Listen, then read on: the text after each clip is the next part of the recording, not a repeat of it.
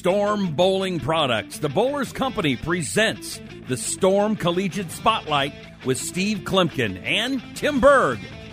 Storm's Executive Director of Marketing and Above180.com's Tim Berg are going to introduce a variety of collegiate players, coaches, and key people involved in promoting the sport of bowling. Now, here's Coach K and Tim Berg. Joining us on the Storm Collegiate Spotlight podcast is Ben Canfield. Ben is a head bowling coach at Grand Canyon University. Ben himself a collegiate player and standout at Arizona State University. Ben, it's Tim Berg and Coach K, Steve Klimkin here. Thank you for joining us today. Yeah, thank you guys for having me. All right, Ben. Well, this is your 7th year coaching now at Grand Canyon University. It seems like we chatted back when you first got the gig as you've been progressing in this coaching endeavor for yourself after you graduated from college there. So let's begin with what have, as you look back on things, can you reflect on you as a coach, in your first couple years to where you are now in your 7th year there with the team? I think it's pretty crazy, the journey that I've been on. I definitely wouldn't have forecasted it, even at the start. But I'm super grateful that we've received a lot of support from the university to build the program in the way that we have. And, the bowlers that have came into the team and stepped up in the leadership roles have really, worked with me to build a really cool destination here on the West Coast for college bowlers to come compete at. So I think the first word that comes to mind is that I'm grateful and also excited for the future. And how much were you able, you had a successful career there at Arizona State. How much of that played a part into you then rolling into this, into your position in coaching? And then did you find that hard to transition from, being in the Santee area as a student athlete and then going into the coaching role, or was that pretty easy for you? It wasn't too difficult. I think it was pretty natural. When I was at ASU, I was the captain for a few years, so I ran a lot of the behind-the-scenes logistics. So I knew how to approach a college bowling season from that regard. And then it was very easy for me to translate over what I had learned on the lanes and, the different ball motions and, lineup changes that you want to see to be successful, at the highest level of college bowling. So I think it was, if I had to rate it out of 10, it was maybe like a 4 or 5 in a difficulty to make that transition. And Ben, your season got started off to a very great start earlier this month, where you guys went out to San Jose and ended up getting victories at the Tony Reyes Memorial Classic 1 and 2. So let's talk about that tournament for you guys and what went right for you ultimately that you were able to come out on top. A lot went right. We have a great group of guys that were there on the lanes, and then also on our JV teams back at and women's teams back at home in Arizona, and so the support that we've been able to have as a collective group has helped us practice really hard to get ready. And with basically having last year as a wipe, like we didn't get to leave the state, and so I think the guys were just really, really eager to get out there and compete. And once they got those jitters, the first couple game jitters out of the way, like we were off and rolling, and the communication was really, really good. And I think we just have a really solid amount of talent this year to be able to lean on everyone equally. And it was great. You can't ask for a better way to start a season. So we've talked to different coaches that have JV teams like you guys do, but I'm curious how you guys handle it and how you treat that team and how you work with them and what your balance is and just your overall philosophies with that team. Yeah, it's definitely something that I had to learn as we grew. Right, when I started, we had a mixed team, men and women, and then we expanded to separate men's and women's teams, and now we have 21 men, so that equates to 2 JV teams and a varsity team. And my biggest thing that I tell the bowlers is where you start the season isn't where you finish. And so there's friendly competition there, and people are going to move up and they're going to move down. And if somebody earns the opportunity to show me what they got on the varsity squad, then I'm willing to give that to them. If it's, one tournament after they start the season, or if it's not until the last tournament of the season, I like to have, that balance there and that flexibility to move around the rosters. And at practice, I try to mix everyone together so that, we can create those positive relationships, whether you're the best bowler on the team or the worst bowler on the team per se. I want there to be a connection there, because who's to say somebody that practices super hard for the first 3 months of the year isn't going to get an opportunity on the varsity team come January or February. Yeah, that's a really good point. I mean, sometimes, especially when you're looking at somebody's skills, or maybe how they're playing at a certain time, or when they have a little breakthrough moment, it's kind of hard to just kind of sort of set your roster and be stuck for such a long time. If somebody's really kind of rising to the occasion, or they end up being a real good mix personality-wise on the team and such, I would imagine you want to put them right in. Yeah, exactly. And, I think I've also learned there's a lot that you can learn from maybe putting your 7th, 8th man and letting them bowl JV for a tournament or two, and kind of seeing how they lead those guys and, prove to you that they deserve that spot. I think that can be a very valuable way to approach it as well. Yeah, that's really cool. Hey, there's something we have in common, Ben, and this is something I don't know if we've ever had this. Not that we go explore this topic a whole lot, but when you're talking about the relationships and actually one of the things I've always kind of been interested in is personality type. And I was actually looking in my little research into it. Do you know that you and I, and it's a 1 in 16 chance, we have the exact same personality type? Is that something you kind of follow and incorporate that in the team as well too? ISTJ?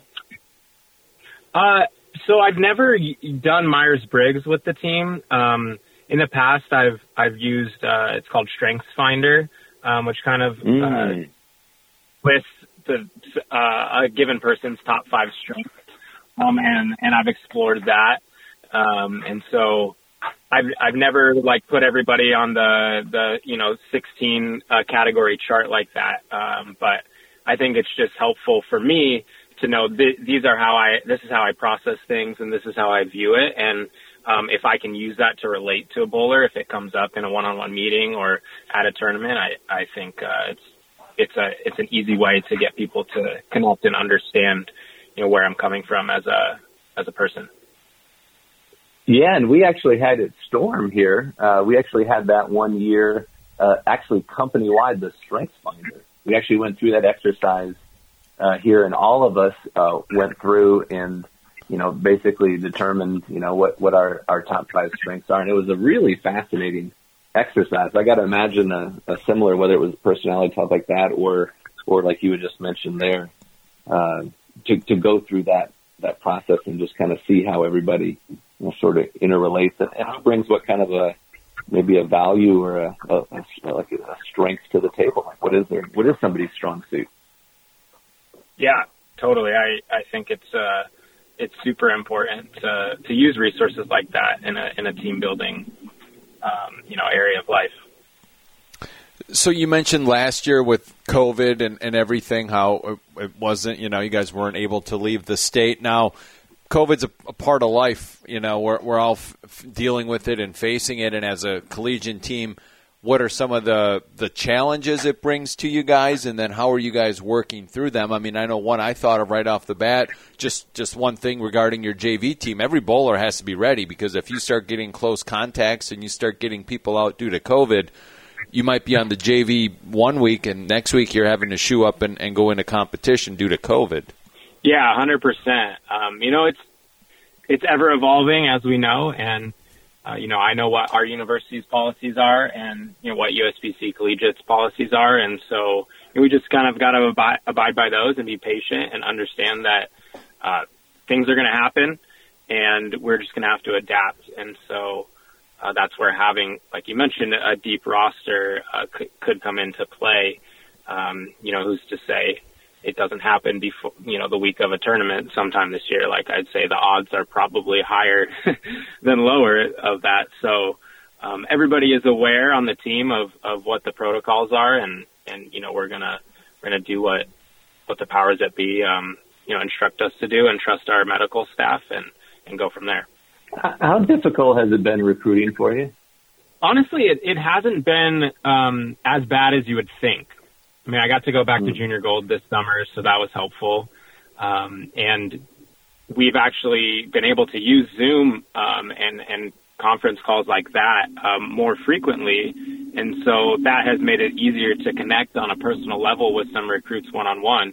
I have a calendar link in my email that any student that gets an email from me can click on it and schedule a time, set up a Zoom call or a phone call. So I think it's, once we adapted to it, it really hasn't hindered it at all. And GCU is pretty open to campus visits and has been for a while. So I think we're lucky to be in that position. And when it comes to your freshmen, you have a freshman come into the program. Hopefully they stick with you all the way through and graduate. What are a few takeaways you hope they have after they've left your program? My biggest desire for anyone that comes into the program and bowls for that long is that they develop really good relationships with not only me, but with their fellow teammates. And one of the things that I love the most in looking back at my collegiate career is just those relationships, those guys that I might bowl nationals with every year, or go to a wedding and have a big reunion of my team from 2013 or whatever it may be. And so I want to create an environment that they can experience that. And I know that journey is a little bit different for each person, but I want them to have memories that aren't necessarily, we won this tournament or that tournament, but it's, I have this friend for life, and, I learned this thing about myself because of collegiate bowling that will propel them, in a different facet as they move on from their time at GCU. Hey, speaking of open championships there, you've had some success there. And are you still able to participate in that each and every year? And what's that look like for you? Yeah, I mean, I got off to a really good start and haven't done much since. But I bowled this past summer. I think I shot like 1840. We had a pretty good team score. I think we finished in the top 50. So that was great. And doubles and singles was all right. So it just depends on how much time on the lanes I get. And to be honest, it's not much anymore. I'm in the bowling center a lot, but my passion for competing, definitely isn't as high as it used to be. But I'm going to bowl the Open Championships every year that I can. I think I've been there 7 times now. So hoping to keep that up.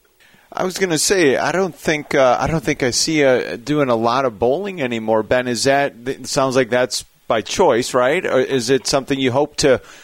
I mean, we say as things aren't quite as crazy. You've been at this now 7 years, but are you hoping, or maybe to compete more on your end as far as tournaments and even league plays and such? I think there will come a time where that passion comes back. But I think my focus has just shifted to creating, as good of an experience as I can for the team. And with 30 plus students in the program, like, that's a lot of work. That's a lot of time on the lanes. And also, want to be able to spend time with my wife and our dogs and, doing all that, spend time with family, I think is important to have that balance. So, if a situation arises where I can bowl a tournament, like I think I'm going to bowl a junior adult tournament with one of my bowlers next month, I'll get on the lanes and I'll practice, and I'm going to, have fun competing and feel those juices flowing. But as far as like a consistent competitive tournament schedule, I don't think I'm at that point, but I'm definitely not ruling it out for good, for sure. Well, and for where you're at too, there's a lot of stuff to bowl in Las Vegas. It seems like, I tell you. I mean, just the South Point, like where we had the Open Championships there, in between, you've got a couple big collegiate tournaments coming up pretty soon there as well too, don't you? It's Sin City Open, I think, is one of them. Is it the Orleans? Is that right? Coming up in January? Yeah, Yeah, that's in January, and then we'll also be there for the Tier 1 tournaments in December. So, and those are national fields, right? And so that's really the true litmus test of where we're at as a program for the year, because you got 40-plus teams from all over the country, and, you know, all the big names in the sport come out for that. So, yeah, we're excited. We love our trips to Vegas, and we'll be ready. All right. We might as well be getting a GCU condo there. I keep thinking that for Storm, as many bowlers as we that we have to go down to Vegas for stuff, and how many hotel nights you spend there. It's like, man, we should have a house or a townhome or something. Yeah, it would definitely pay for itself over the years, that's for sure. All right, well, Ben Canfield, head bowling coach there at Grand Canyon University, located in Phoenix, Arizona. I want to thank you for being here on the podcast, and all the best of luck with you and the team, and we'll be catching up with you again down the road. Sounds great. Thank you guys so much for having me on.